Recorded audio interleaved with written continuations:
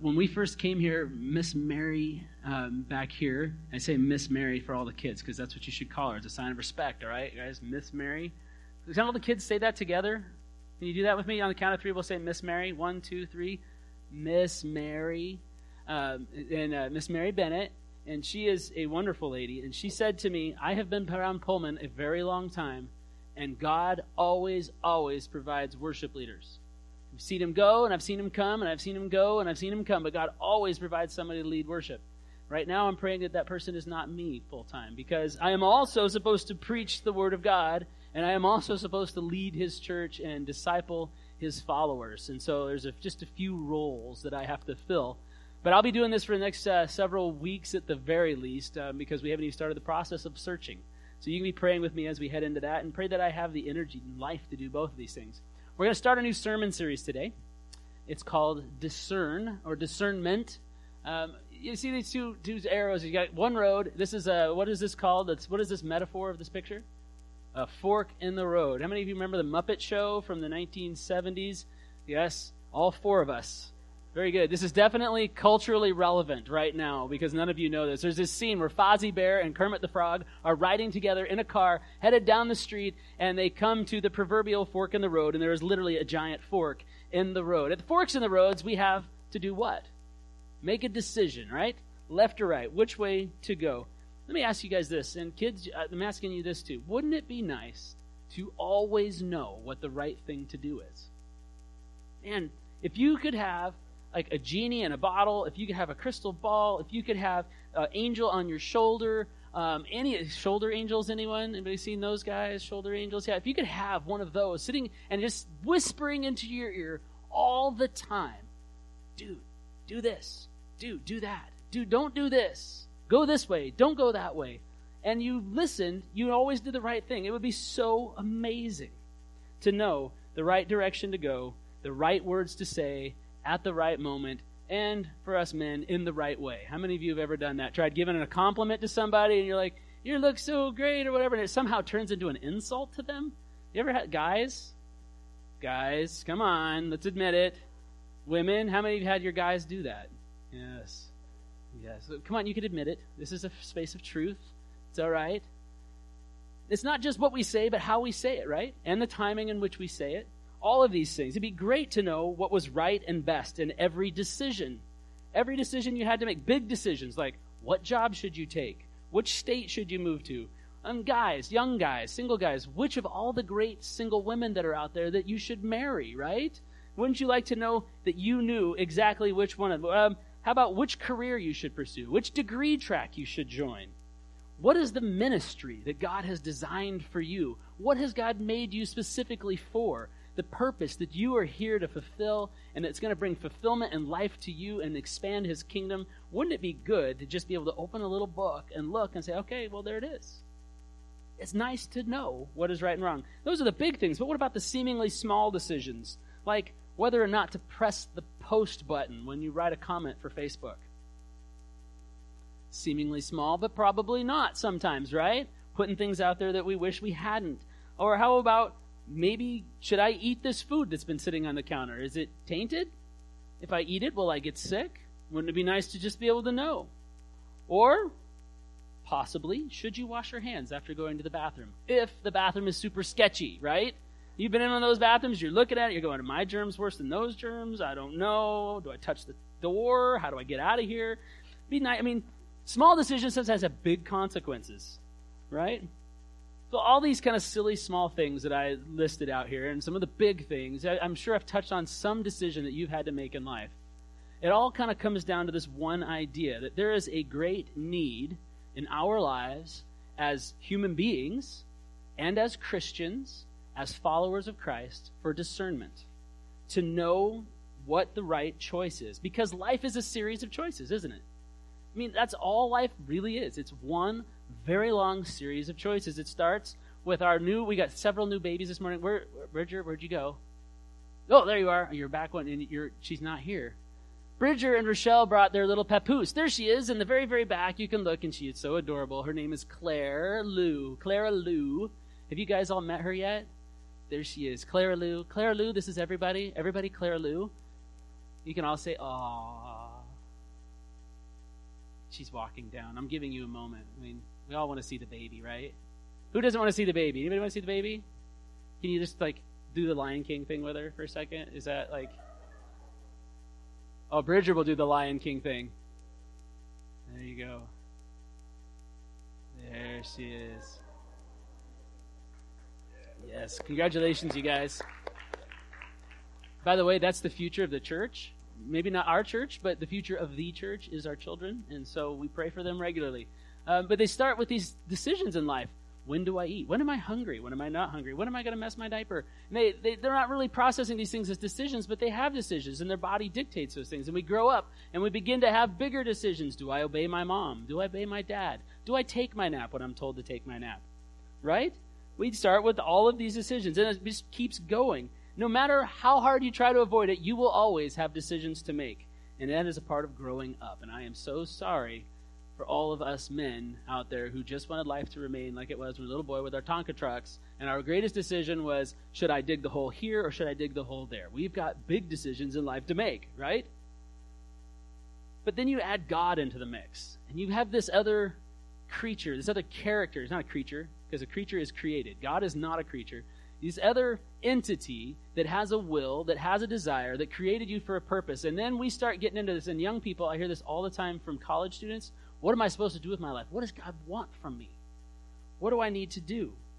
So we need to learn to discern how to answer that question, and how to answer the question about our choices in life, who we should date, what we should purchase, when we should move. Discernment is a big theological word that we use to describe the process that believers use to understand, to determine the right thing to do at any given moment, in any given situation. So this series is going to be all about learning principles that will help us discern God's will for our lives and for this church. It has been said that the one thing that is really missing from the church today is not spiritual fervor, it's not discipleship, but it's discernment. Because people in the church have stopped discerning what is good and right. We have allowed what is bad and wrong into the church, and we've allowed it to form our worship. We've allowed it to form our discipleship. And instead of discerning what is good and right and listening to the will of the Lord along the way, we've got it backwards, and we've mixed it up. And so we are going to inject into this church life, the process of discernment. I'm trying to get my page to turn. There we go. So as children, we all have to learn to know what is right and wrong, right, guys?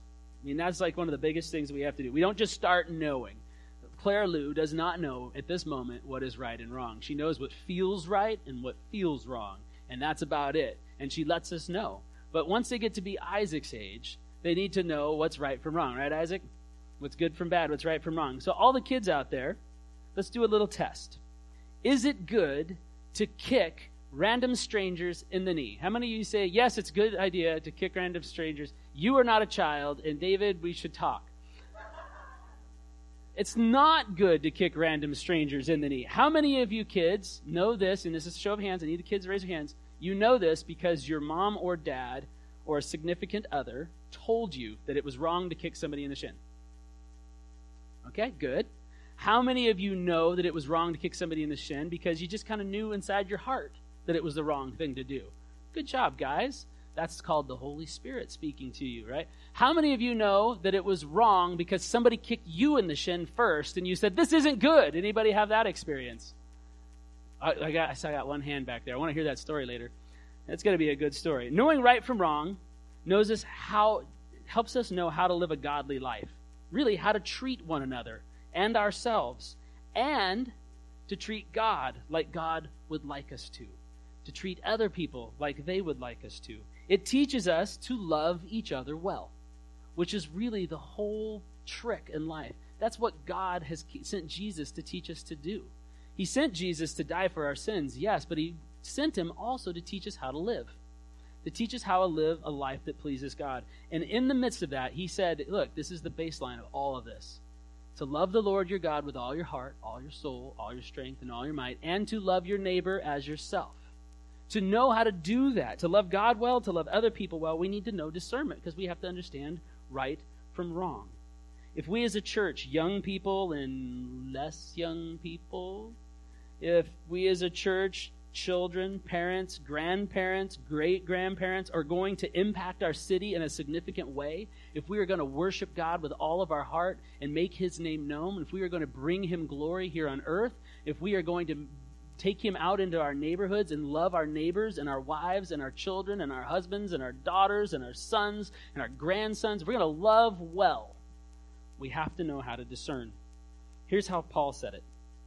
In Philippians 1:9, this is my prayer, that your love may abound more and more in knowledge and depth of insight, so that you may be able to discern, to know what is best. In Romans 12:2, he also said this. He says, don't be conformed to the world. So don't let your living and your loving look like the world's living and loving. But be transformed by the renewing of your mind, that by testing you may discern, again, to know what is the will of God, what is good and acceptable.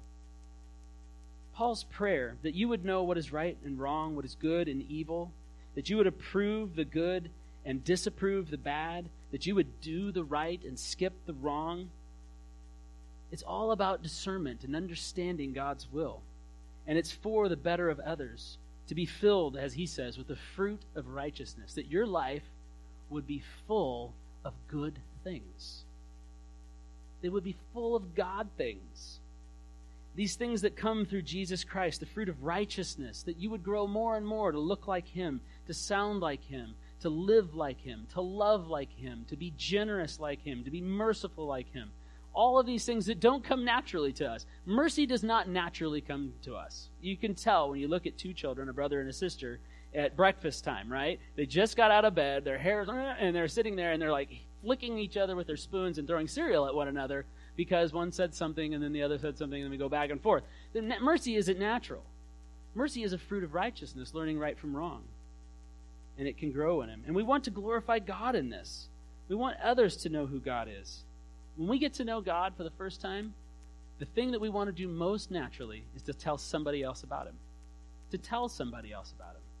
But God's not just about us telling one another about Him.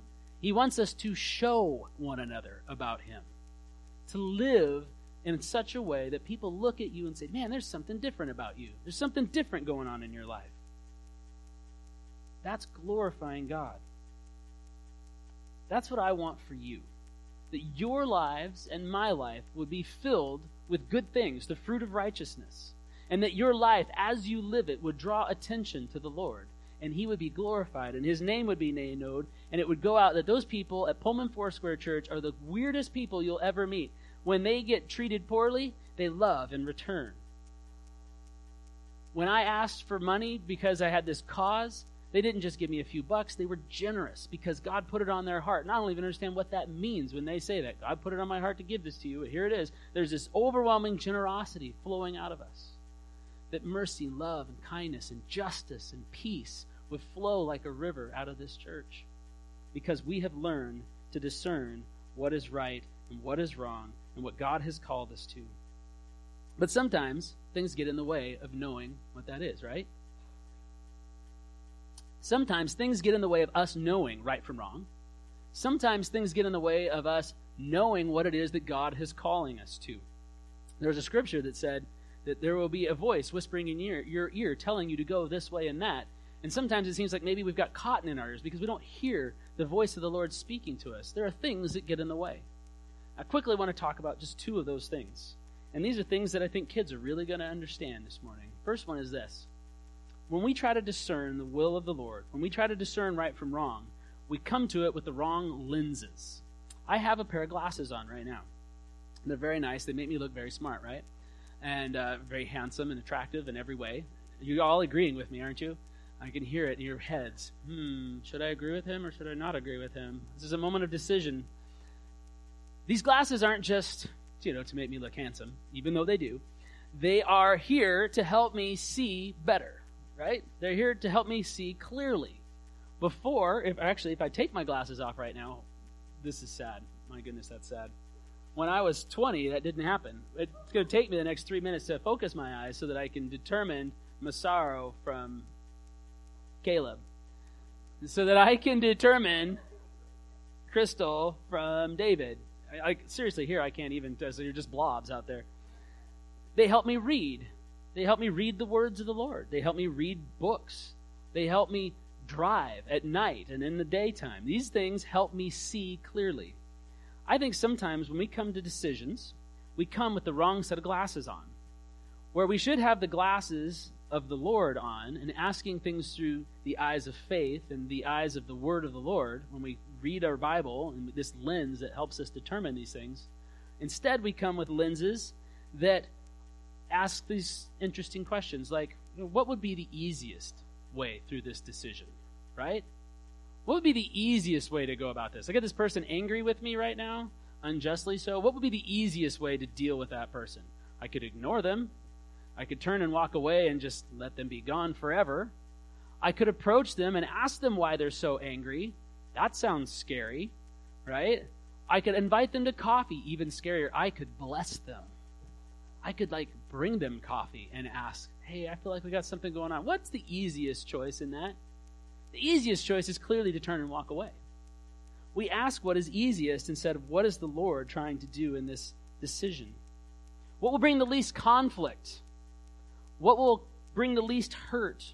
How about this one? What does my schedule allow for? Hey, we need children's ministry workers. Well, let me look at my schedule. Let me see if my schedule will support this. Now, I'm not saying you shouldn't check and make sure that you don't have time. But instead of asking God, are you calling me to go be in our kids' classrooms? We say, schedule. Is there room for me to ask God if there is time for me to do any of this? What will make me the most money? I've got 2 jobs to choose from. This job's going to require all of my time and all of my energy. I'm going to work 90 hours a week, and my wife will have to take care of the kids full time. They're going to be basically a single parent, but they're going to have a great income. And once every 7 years, we're going to get to go on vacation. And I might see my children grow up. Tons of money.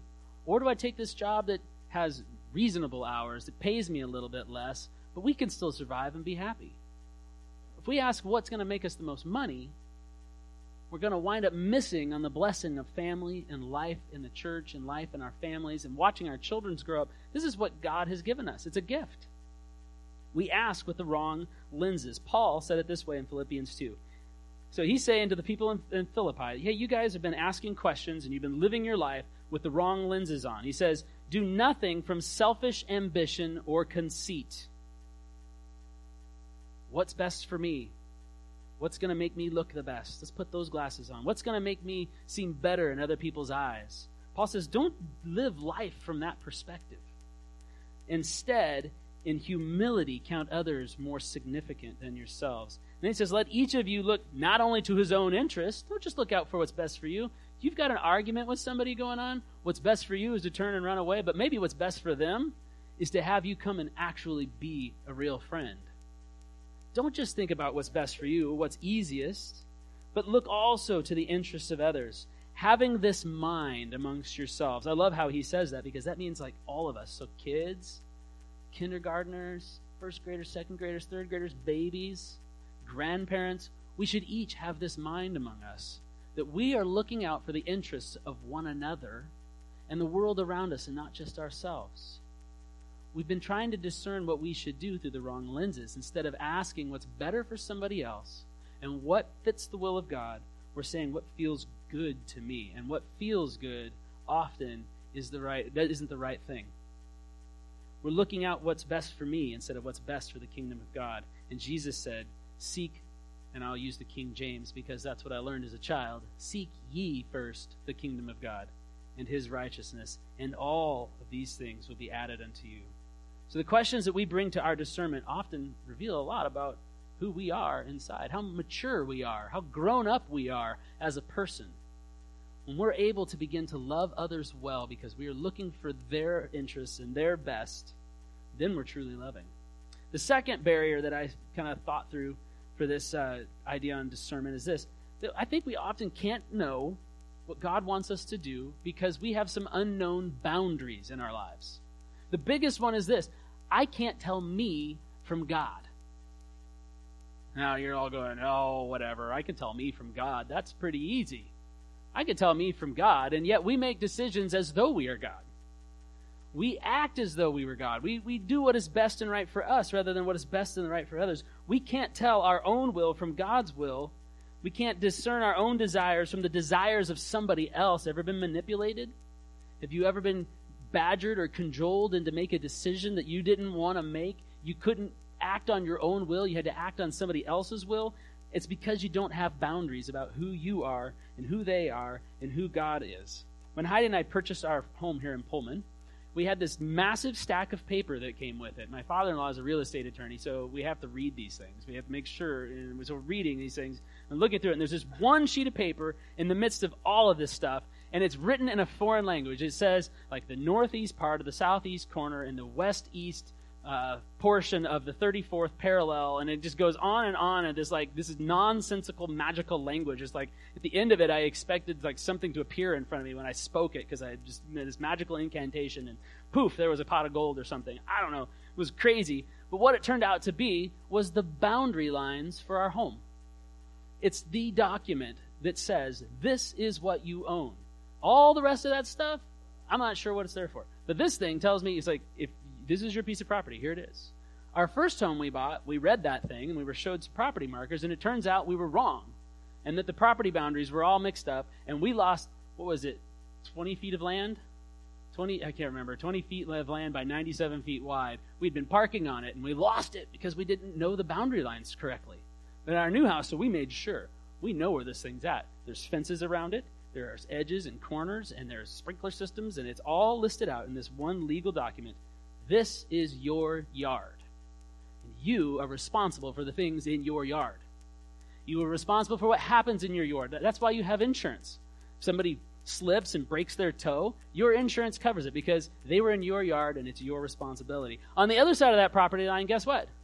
That's somebody else's responsibility. That's somebody else's yard. What happens in their yard is their business. What happens in my yard is my business. Boundaries are just like that with us. We each have our own boundaries, our own property lines, our own fences in life. Our skin, God has given us these things. Our skin is the very first one. My skin, on this side of my skin, is my yard.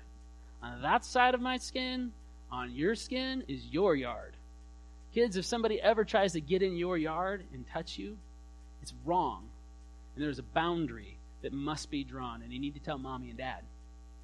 It's not okay. People try to cross those boundaries all the time, don't they? Skin, God has given us to help us understand our boundary. And what's okay in my yard and what's okay in your yard. God has boundaries too. His own ideas of what's okay in his yard and what's not okay in his yard. And even more than that, what's okay for those he created and what's not okay for those he created. He set some boundaries. In the Old Testament, it was called the law. In the New Testament, it's a new covenant of love. With Jesus, it involves mercy and grace. But there are things that need to happen inside the yard for life to go well, like respecting one another, like caring for each other, showing each other God's love. The things that God allows, he says are okay to happen in my yard, that's called righteousness. And when he says that something is not okay in his yard, we've got a special magical word for it. It's called sin. It's called wrongdoing. Jesus was a master of understanding and recognizing what was going on in his own yard. He knew who he was and who his yard was. Philippians 2 says it like this. He says about Jesus, who was, even though he was informed God, did not consider himself, or did not count equality with God a thing to be grasped. He wasn't trying to live beyond his boundaries. He wasn't trying to live beyond what God intended him to do and to be in that moment. And instead, he did exactly what God called him to. And in his yard, he emptied himself. And he took the form of a servant, being born in the likeness of men. And found in human form, he humbled himself by becoming obedient to the point of death, even death on the cross. Sometimes I think we make decisions, but our decisions are not made by us freely. We let other people determine what we're going to do for us. They use their own power. Maybe it's seduction. Maybe it's manipulation. Maybe it's violence. And they use these things to manipulate us to do what they want to do. And we are not making a decision from free will, which is what God has given us, right? From the very beginning, God gave us the will to choose good from evil, right from wrong, and what's okay in our yard and what this yard is going to do with its life. All the way back to the garden, God said, everything is yours. All the fruit of the garden is yours. Everything you can imagine here is yours be fruitful and multiply everything but this one tree, which is called the tree of the knowledge of good and evil. That's the decision I don't want you to have to make. We had free will and we chose it. And ever since, we've been trying to make the decision between good and evil, right and wrong. And with one another, we're constantly badgering and pushing and not driving each other to our very best, but we're driving each other to what seems best and right in the moment. To learn to discern God's voice, we must know his voice from all of the others, and from our own, and from our will from his will, and his will from my neighbor's will, and his will from my children's will, and his will from my wife's will, and his will from every other person in this room, his will from your pastor's will. Because given the opportunity, I will put you into ministry someplace in this church. Just look out. Come talk to me 5 minutes. I'll find a place for you to serve. Right or wrong, we're going to get you serving because we got holes that need to be filled, right? But you're not asking, God, what do you want me to do? You're asking, Pastor, what do you want me to do? That's what discernment is about. It's what discernment is for. So what is all this discernment mess? What is the point of it all, right? Let's come back to Philippians 1:9. What is Paul really praying for us? I'm going to read it to you. This is my prayer. And I like how Paul says this is my prayer because now I can read it as though it is my prayer as well. This is my prayer for you. That your love may abound more and more in knowledge and depth of insight, so that you may be able to discern what is best. Firstly, Paul says to the Philippians, guess what, guys? You are loving. And the love that you have is not just everyday, ordinary love. It's not like the Beatles, all you need is love. It's not this feeling-based love only. It's not fleeting love. It's not a love for a cheeseburger or a pizza or for fidget spinners or for Dude Perfect.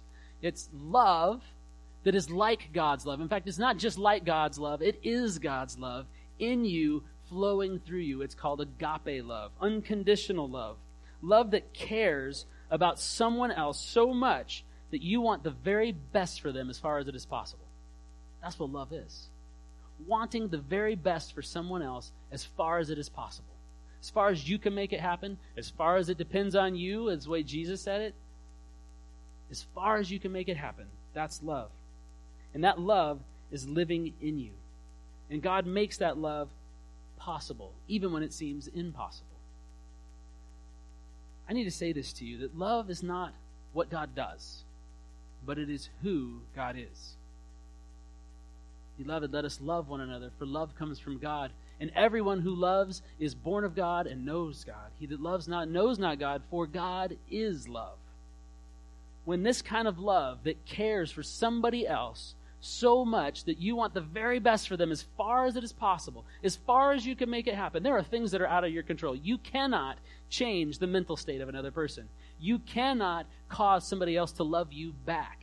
But you can want the best for somebody else so greatly that you're willing to do just about anything, to make about any sacrifice that it is right and reasonable and godly to make it happen. And when that love is coming out of you, that is God living through you. We talk about that a lot. The Holy Spirit lives in us. Well, what does it mean that the Holy Spirit lives in us? He lives in us so that we can will and act according to his good purposes, so that what comes out of us is not selfishness, is not living through the wrong lenses, it's not looking out for my needs or what feels best, but what comes out of us is love. It is God.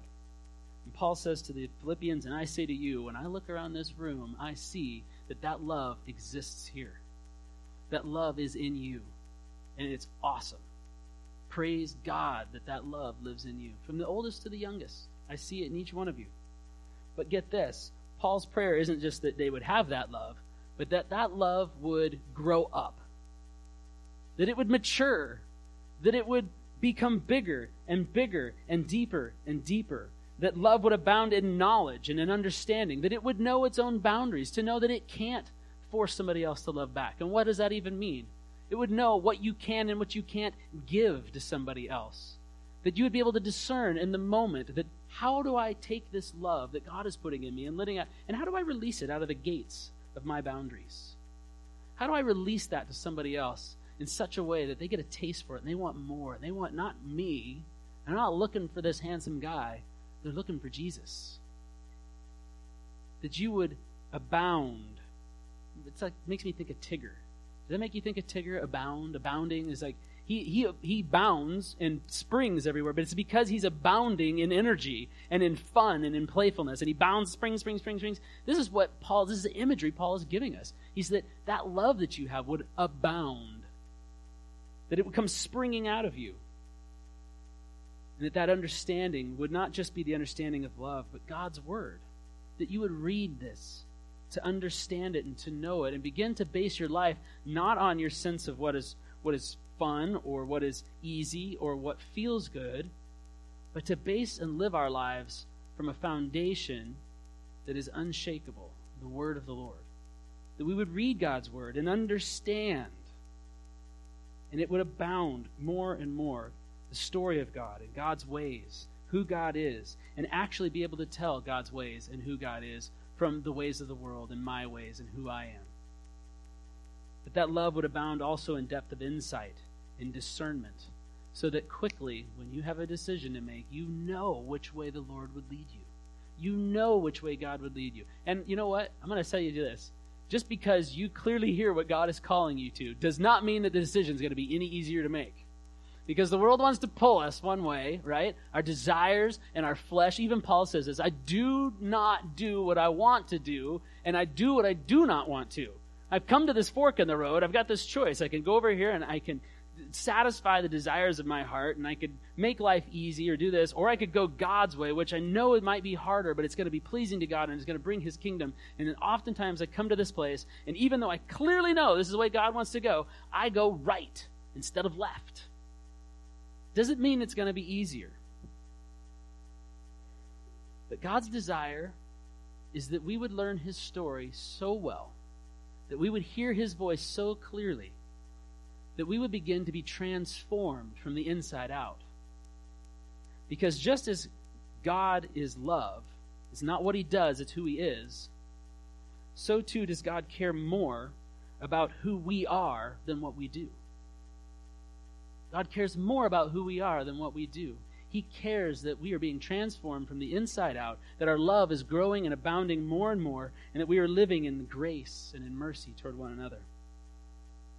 Because when this happens, when we hear that voice, when that transformation begins to change, what we see cannot be unseen. When we hear God's voice and it says, go this way, we can't unhear His voice saying, go this way. Even if we want to go this way, we can't unhear this. It's like the FedEx truck. You guys, I'm going to ruin this for some of you. The FedEx logo on the side of those trucks, right? If you look at the FedEx truck, I should have got a logo for you. And the back end of that sucker, there is an arrow in the middle of the EX. It makes an arrow, and it is pointing the wrong direction on one side of the truck. The truck's driving this way, the arrow is pointing that way. Once you see that arrow, you can't unsee it. It is always there. Every time I see the FedEx logo, what do I see? I see the arrow. I see the arrow pointing the wrong direction. And saying the truck's going that way, the arrow's pointing that way. What do I do? When you are transformed inside, when God's word and God's voice is speaking to you so clearly, you can't help but listen. You can't unhear His voice. You can't undo what He speaks to you. And you're given a clearer decision. And you can know which way to go. You can know how to love each other well. You can know what is your responsibility and what is not your responsibility. You can know what is in your yard and what is in somebody else's yard. And you can know what is the will of the Lord, His good and pleasing and perfect will for your life. Last thing I want to say to you guys, and especially to the kids, is to lean into grace. Lean into grace. As I said, that God is more concerned with who you are than what you do. Lean into grace, because you are going to make, and I just almost say it today, probably today, you are going to make a wrong decision. You are going to make a decision from the lenses of selfishness. You're going to make a decision from the lenses of what feels good or what feels best or what feels right. And God's going to be going, no, that's not what not that way. Over here, guys. Come on. Go this way. This is the way that you should go. This is the way that's going to bring peace to your family. This is the way that's going to bring a closeness to your relationships. This is the way that's going to bring fulfillment to your life. Oh, I'm going this way. Here's the good news about God. that he is faithful and just to forgive when we blow it. Don't let mistakes of the past, don't let wrong decisions of the past determine your future, but lean into God's grace. Every time we come and say, God, today I blew it, and I had this decision to make, I had this direction to go, and I went the opposite direction. Instead of trying to understand what my wife said, I blew up and got mad at her. I just acted impulsively, and I got angry with her. And that anger wasn't a righteous anger because it didn't come from God. It certainly came from someplace else. It might have been the spicy burrito I ate for lunch, but it came from someplace other than God. It came from someplace other than you, and I need you to forgive me. And as you experience his forgiveness, he's going to lead you to ask for forgiveness from other people. And when you experience that grace, you're going to experience freedom from the failures and the mistakes of your past. And you're going to learn that as you make decisions, if you make the wrong decision, God goes, hey, guess what? I'm following you anyway. You're like, God, which school should I go to? Should I go to the one on this coast or that coast? God looks at you and says, listen to my voice. Listen to my words. See what is best. But look, it doesn't matter which decision you make, because guess what? The presence of the Lord is everywhere, and you cannot escape it. And I will go with you, and I will forgive you, and I will bring mercy, and I will bring the very best out of every situation. Because that's what God does. Because that's what love is. Because God's love is a love that wants the very best for you as far as it is possible. As far as he can make it happen in your life, as far as you will allow him to make it happen in your life, that is the desire of God, because that is God's love. So I don't want to just leave it there. I want to make it practical for you guys. What are you going to do with this? And kids and adults alike, I want to ask you with this. If any of you have ever struggled with making a decision. I'm in. I have. Yes. I have done it too, and I did even this week. Struggle with making decisions. We're going to talk about some principles in the next several weeks that will help us make decisions, like learning to listen well. Listening well is a key to discerning God's voice. That's just one of the 3 weeks, but what I want to do this week is ask you to practice something. And this has nothing to do with actually making a decision. It's looking back at the decisions you made. So look back over your day. So at the end of the day, when you're in bed tonight, I just want to ask yourself these 2 questions. First one's really fun. Where did God show up? Where did I have a decision to make today? And I heard God say, this is the way you should go, and I walked in it. Where did I follow God today? Maybe it was a moment where you looked at somebody else and you just said a kind word and you saw their face brighten and you were like, oh wait, man, I didn't recognize that as God's voice, but that was clearly God doing something there. Where did that happen? And begin to just kind of keep track of that. Maybe you want to write it in a journal. Maybe you want to write it on a piece of paper somewhere. And just think about it. Process it in your head. And when you experience those things, I want you to give God a woohoo. Thank you, God, that there was these moments I had where I did this. Thank you that you're transforming my heart because I wanted to do that. But the second question's a little less exciting. Where did I face a decision? Where did I face a moment and I didn't go in the direction that God would have desired me to go? Where did I make a decision based on the spicy burrito? Where did I make a decision based on what felt good? Where did I make a decision based on what was easiest? And write that down as well. And at the end of that, say, Lord, forgive me for where I blew it. Forgive me for the decisions I failed to make. Forgive me for not choosing your ways. And he will be faithful to forgive you. And as you do this, what's going to happen is you're going to get better and better at making the right decisions for God. Because those right decisions, the decisions that God would call you to, they feel pretty good at the end of the day. You're like, oh, that was hard, but wow, look what happened. And you're going to want that more and more than the destruction and the pain and the suffering that's caused on the other side. Amen? Amen. So that's my challenge for you this week. Real practical. It's not an altar call. This is a daily altar call that I'm calling you to. Feel free to pull out some Hillsongs worship or something. Maybe you want to just put Just As I Am without one plea on your CD player as you do this, whatever. You can have your own altar call at home. We're not going to have one here today because I want you to do it at home tonight. In your bed. Or the living room. Someplace. Oh, yes? You want to say something? All right. Eliza wants to say something, and then I'm going to pray and close this and send us out because I know the kids are ready to go. Thank you for being so patient today, guys. I hope you learned something from the Lord. So, Eliza, what do you have to say? I'm going with the I know God told me part. Oh. Instead of the not going. Okay. Okay. Example of following the right decision. Here we go. So today during the last part of worship, was very heavy on my heart about Peter denying Christ right before he was crucified, and then going on to this life where God used him so much. And it just kept coming more and more into my spirit, so much of what Jamie was preaching today. But the reason I'm up here right now is that I feel strongly that there is a person or persons here that is struggling with condemnation, and there is no condemnation in Christ. So the specific explanation that I was supposed to say is that when you ask for forgiveness and when you turn away from that thing that wasn't pleasing to the Lord or was sin, and you turn to Him, it's not a process of restoration. It is an immediate restoration. It doesn't mean that God doesn't work things out in processes in your life, but you are free right now when you choose to follow the Lord. It's not like, well, when I feel better or when I've behaved better for a certain amount of time, then I can be happy and free in the Lord. It's right now when you turn to Him. Amen. So let's just close this morning in prayer. Would you join me?